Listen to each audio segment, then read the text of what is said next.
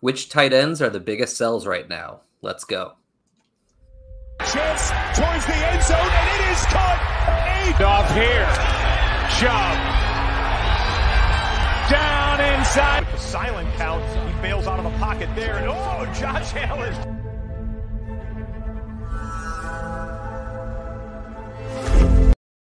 Hello, everybody, and welcome to another episode of the JWB Dynasty Digest, where we give you consumable Dynasty perspective. He's Skylar. I'm Wyatt. Today we are joined by our friend. He's a lover of tight ends. He's a hater of players over 25 years old. You can find him on Twitter at Guru Fantasy World. David Gattieri. I think I just messed it up after I practiced it before the show. David, how are you? I'm doing excellent. I would say maybe some 26-year-olds would make the cut as well. Maybe a 27-year-old at tight end. Other than that, pretty spot on. I'm doing great. I'm ready to, as you said, I'm ready to talk some tight ends. Now, before we get to our tight end talk, we like to have a little surprise would you rather question for our guests that's kind of customized to them. So, okay. Are you ready? I wasn't prepared for this, so no, not at all, but let's do it. Okay. Would you rather have all of your leagues ban tight ends, or you would have to play with players only 25 years or older on all of your rosters? Easily 25 or older. I could do that. That's manageable. 25, there's plenty of players in that range. I wouldn't call myself an extremist. Sometimes it seems like it. And maybe sometimes I am. Sometimes I do take it too far. But easily the 25. That just removes all the advantage of the tight end. That's the reason for the love of the tight end. My love would be gone without that tight end slot. I've got a couple leagues where it's just. And that's why I made that question the way I did, because like I think you picked the right side, right? Obviously, but I wanted to put your test or your love to Absolutely. the test for the tight ends. No hesitation. 25 and up. The tight ends aren't even good until they're 25. So I'll join the 27 club. Only well, 27. 27 and up. I'll do 28 and up only. Darren Wallace. I'd like to see it. All right. Well, why don't we talk about some tight ends now? David, you're up first with our first tight end that we're trying to sell currently. All right. Well, there was a couple, and we're going to talk about the other one. I'm not sure which one he's going to grab it. I forget. So I'm going to hate on 2 out of 3 tonight. One of them I'm going to push back on a little, but we're going to start with some hate. And I ended up with Dalton Schultz, who probably be my second biggest sell. And there are a few reasons. I think the number one reason is there are questions about this guy's talent level. Nobody doubts the situation. He is in a great situation in Dallas. He's attached to a great quarterback right now in Dak Prescott, who is proven, who is, I think everybody would slap the term elite on him. So he's got that going for him. And he got a good year last year. He had a tight end 5 finish, if you want to look at the overall. It was 75 or 78 receptions, over 800 yards. So he did have a decent season, but I think people are just really starting to want him to be like that next big thing. And his ADP is really starting to creep up. Now I use a Dyko's ADP sheet, which is basically pulling in data from actual sleeper dynasty leagues that are happening. And now he is up to the tight end 7 in Dynasty behind Darren Waller. He's going at about 71 overall ADP. That's more than a full round above Pat Freiermuth and Dallas Goedert. That's like 5 or 6 rounds ahead of Noah Fant, who I believe is a much better talent. And to kind of get back to that talent about the concerns for Dalton Schultz, he just projects and profiles as a very volume-dependent tight end. So he was 3rd in routes run last year, behind only Travis Kelce and Mark Andrews, but he was 13th in yards per route run, 1.52 yards per route run among players with at least 20 targets. And Dallas was 5th in passing attempts last year. That could go down a little bit. So he was obviously Amari Cooper's on the team benefiting from that. Now they bring in Jalen Tolbert, who's a rookie. Gallup will eventually be back from ACL. But we could look to see them kind of be a little bit more run focused. So that volume could go down overall as a team. And then you look at yards per route run versus man, he was dead last among the top 12 fantasy tight ends. Just 0.86 yards per route run versus man, which just really showed he struggled like that. Like I said, he just kind of feasted on that open opportunities and zone benefiting from CD and Amari opening up space. So he could see more attention this year. I'm not sure he's really got much of a higher ceiling than what he was at, which was 12.3 points per game. He was about just as close to Hunter Henry as he was to George Kittle. So people are trying to kind of prop him up into that upper tier where I think he's just becoming like the most expensive version of that middle tier. And then the situation, talk about he's still only under contract for this year in Dallas. He hasn't gotten an extension yet. Maybe when he gets the extension, I can understand being a little more like willing to invest in this guy. But like you talk about Noah Fant, multiple rounds cheaper. You could get Noah Fant in probably a 2023 too right now for Dalton Schultz. And in my checklist, which is basically charting like 15 different things, Noah Fant is better than Dalton Schultz in every single category. He was drafted higher. He was an early declare. Schultz wasn't. He's faster, better vertical, better college dominator, better breakout age. Even in the NFL, through 3 seasons, Noah Fant had a higher points per game as a rookie, had a higher points per game in his second year, had a higher points per game in his third year. The only thing Dalton Schultz has better is a higher points per game in his fourth year, and that's because Noah Fant hasn't played his fourth year yet.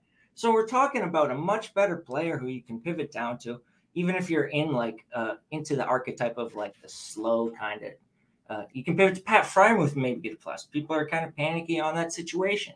And I think Freiermuth should be ahead of Dalton Schultz. If the same kind of archetype of player, but Freiermuth much younger, much better draft capital profile, a lot sturdier floor if he's in a bad situation. Dalton Schultz could be Austin Hooper if he leaves Dallas. So there's a floor there that a lot of people don't want to think about when they invest in. But it's a very real floor. I'm not sure he has the talent to exist in a vacuum in a meaningful way. And even last year, he wasn't that meaningful at 12.3 points per game. So he's my sell, Dalton Schultz.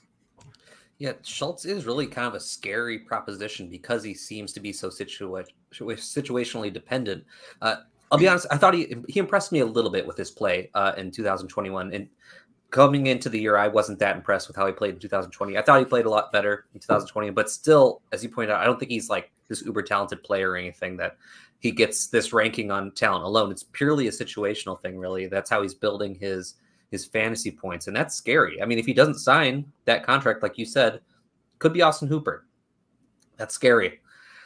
Skylar, what do you think? No, see, with Dallas, I don't feel like you have to be the most talented tight end to have a lot of value coming off that team.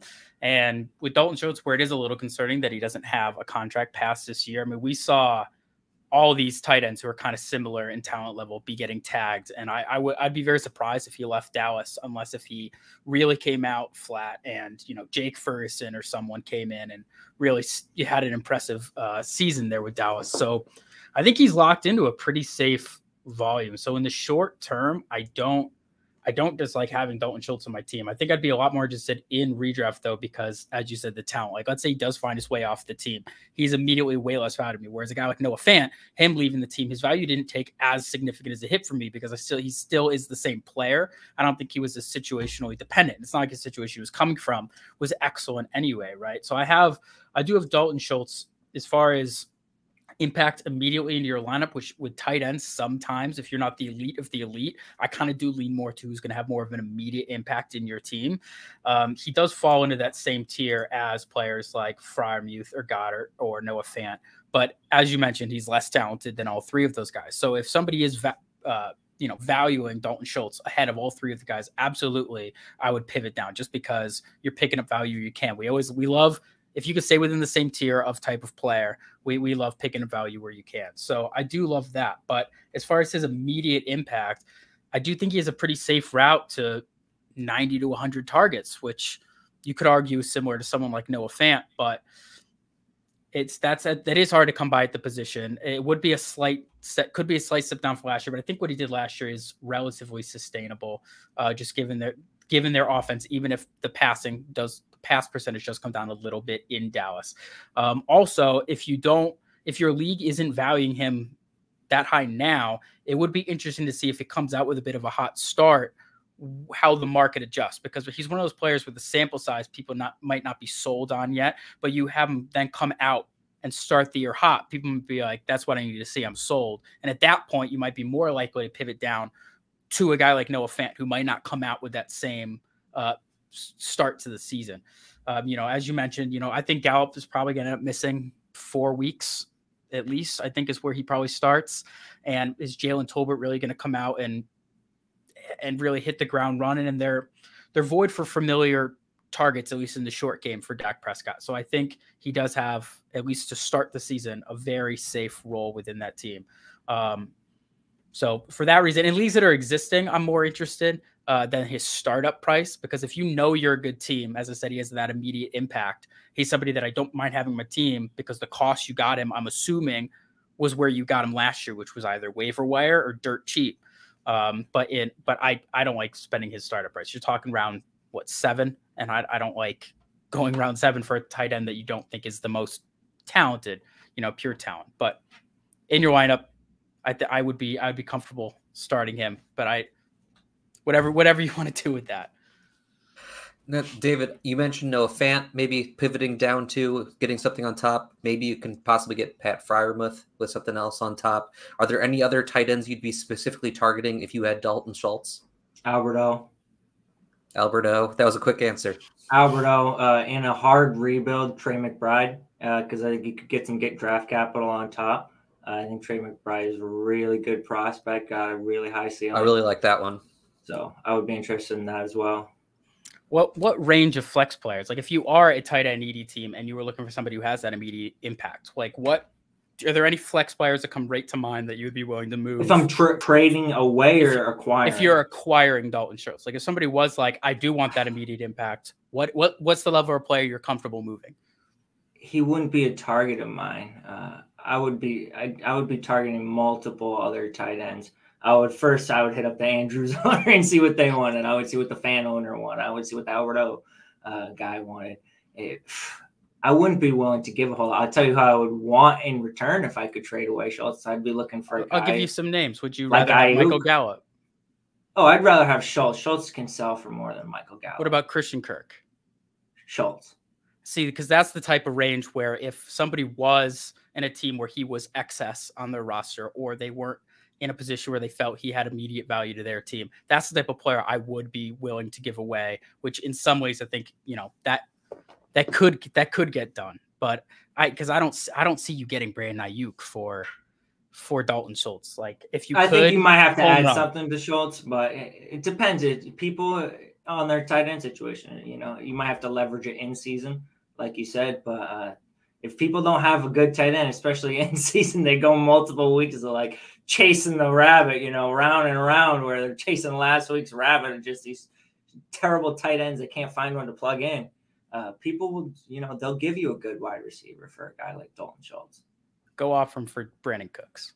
Let's see if we get that done. We love. I think you could get Brandon Cooks plus for Dalton Schultz right now in a heartbeat. That's a smash. In a heartbeat. Well, why don't we move on to our next tight end of the day? Skylar, you're up. Yeah. Let's see. We're moving on here we're talking about TJ Hawkinson, right? Somebody who didn't come up in that last conversation. He is somebody, if I was pivoting off Dalton Schultz, somebody viewed them in a similar tier. I'm absolutely taking TJ Hawkinson. He's better at every single facet of the game to Dalton Schultz. And really, if you took TJ Hawkinson off of Detroit, where his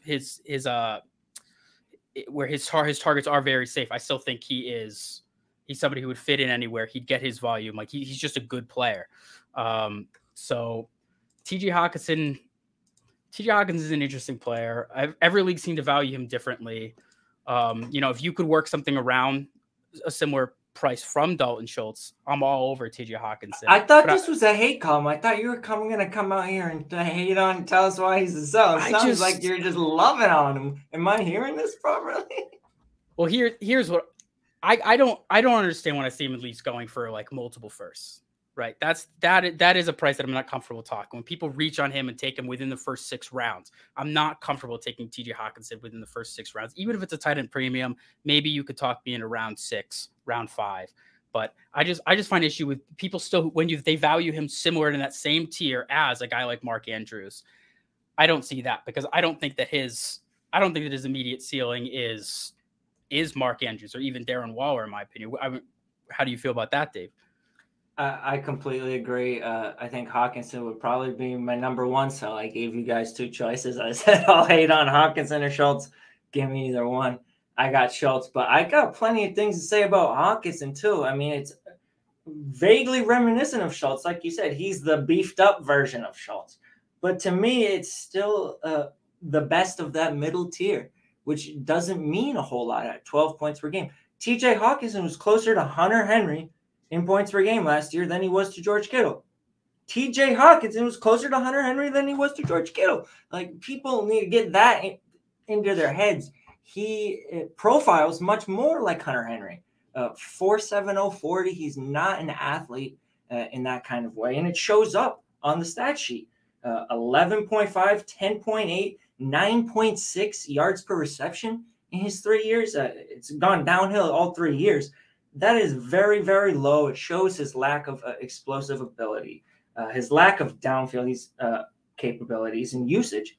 7.5, 7.0, 7.4 average depth of target in his 3 years. He's used in like a low A-dot role.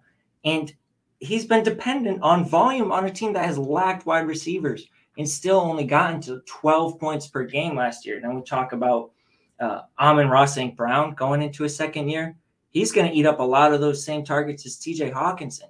And if you're only averaging 11 yards per reception, you're not fast, you're not an athlete. Hockenson needs to get 90-plus receptions to even sniff 1,000 yards. So now he's got competition for his type of targets. They draft Jameson Williams, bring in DJ Chark. Swift is still there. They're not going to score a ton of touchdowns. He's not going to elevate into this next game-breaking tight end that people want him to be. I really don't think it's going to happen. And just you look at the price differential between him and a guy like Noah Fant, who, if anything, has the ceiling to become a guy like that. It's just astronomical right now when these guys are almost identical across the board in draft capital, in terms of college dominator, in terms of actual NFL production as a rookie year 2. It's almost identical across the board. And it's just a massive, massive gap in valuation. It doesn't make any sense to me. I think in a lot of leagues, you can probably get Noah Fant in a first for TJ Hockenson. A lot of leagues, especially tight end premium leagues, the way people like bump him up. And it sounds to me like you agree that's something you do in a heartbeat. I would take a 2023 too in Noah Fant. I'd be happy with that. I'll be honest. I think that's selling light on TJ Hockenson. I think I would try for more, but the market is. I've found a lot of people are showing me you're not getting that, and people are trying to get this for Hockenson, trying to sell him, and people are not paying it. So it depends on the league, obviously. But I would be, if I had to settle for 2023 too and no fan, I would take it.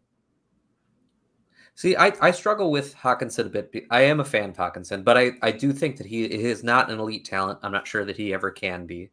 And that he needs a good amount of volume, right, to be successful. The only thing is, I think there's a really good chance that he keeps that good volume in Detroit, at least for the next couple of years. Jameson's going to miss at least part of the year. He's also a downfield threat, so I don't think they're really competing for the same types of targets. But Amon-Ra and Swift are there. That is a problem. It kind of depends on how good we think the Lions are going to be these next couple of years. If they're still going to be a sub 500 team, they're probably going to be passing enough that everything's fine for Hockenson. But with all that said, Darren Waller is going after TJ Hockenson in DLF ADP right now. I would just rather have Darren Waller than TJ Hockenson. I would be willing to pivot down from TJ Hockenson to Dallas Goedert for a certain price. There are these moves that you can be made because TJ Hockenson is still being valued so highly, like tight end 5 on DLF right now. Agreed. And I think especially you mentioned Dallas Goedert, a lot of people's issues with them bringing in A.J. Brown, which obviously you do have to knock Goedert down a little bit for that, the breakout potential. But again, Detroit did add competition as well, and obviously not A.J. Brown level, but they brought in multiple targets. So it's kind of the same thing with Goedert and Hockenson, the issues they're dealing with. So I think, again, the points per game is going to be very similar. I would be interested in getting a plus on top of Goedert as well. People are just as scared as Darren Waller. Same reason. And the difference between Hawkinson and Goddard really is that we've seen Goddard be like really talented on a per target, per route basis, as opposed to Hawkinson. We've seen Goddard be really good with his opportunities. He just hasn't had quite as many as Hawkinson yet. Now, the argument can be made that that's going to stay that way in Philly, but I and you don't want to predict injuries, but AJ Brown has dealt with injuries. Like, the game is random. If you want to bet on talent, tier down to a player you think is more talented and get a plus on top, that's a winning formula more often than not with the amount situations change. So an injury could open things up for a Goddard breakout again. We don't even know if Hawkinson's got the talent ever. I wouldn't have given the right opportunity. So if you could pivot down to what's probably the better player, get the plus on top, I'm very interested in that. Yeah. Let's finish up with my tight end for the day, David Njoku, who's currently tight end 12, according to DLF ADP right now, going ahead of players like Cole Kmet, Noah Fant, Albert O, Zach Ertz, Trey McBride, Irv Smith. He just signed a 4-year, $55 million contract, but honestly, I don't know why the Browns offered it to him. I don't think he's really played well enough to get this contract. In 2017, it was his rookie year. You don't expect much from rookie tight ends. Not a problem. 2018, he finished as tight end 9, but was tight end 15 in points per game with only 7.2 points per game. 2019 was a lost season due to injury, and then the Browns went and signed Austin Hooper to replace him. And he was pretty good last year on limited opportunities, 5th in yards per target. But the thing is, he's been playing behind Austin Hooper the last 2 years. He signed his big contract. I'm not sure he's worth the ADP right now, especially considering Deshaun Watson's out for the season. Now, I know Skylar's probably going to bring up some information about he looked into that Jacoby Brissett might actually be better for Njoku because he tends to favor tight ends more. Still, like, I'm a little bit worried that lack of Deshaun Watson hurts the offensive enough that maybe that's still a negative for David Njoku. And really, I'm looking at like all these players I mentioned before: Cole Kmet, Noah Fant, Albert O, Zach Ertz, Trey McBride, Irv Smith. Like, these are all players I'd rather have than David Njoku just straight up. And in a lot of these cases, you might be able to get on something on top of them, trading away David Njoku. David, what do you think about Njoku? I think at that price tag, this is why you got to always specify when you're talking about buys and sells, because at the tight end 12 price tag, I would agree with just about everything you said there. And that's DLF, and that's using mocks from that Ryan McDowell compiles from people on Twitter, which are pretty accurate data. Like I said, I like to use a Dykos or a Daco. I'm not sure if I'm saying that right, but he's got an ADP that he pulls from sleeper leagues. These are actual dynasty leagues and stuff. And Njoku's going actually a little bit lower. He's going at tight end 18 there, which is just behind McBride, Alberto at tight end 16. Yeah, that's where I have him ranked, actually. So I think I like him at that price tag. Tight end 12 is a little rich for me there. But I do think that people are knocking him back down with the Watson news. This is an ongoing development, so the ADP is always going to be a little bit behind on that. So I think he's kind of getting that cushion a little bit back down. And like you said, he hasn't really done anything to make us happy with him at any point. He's just kind of disappointed. But when you look at it, like when you look back, like 56 receptions for 639 yards, 4 touchdowns.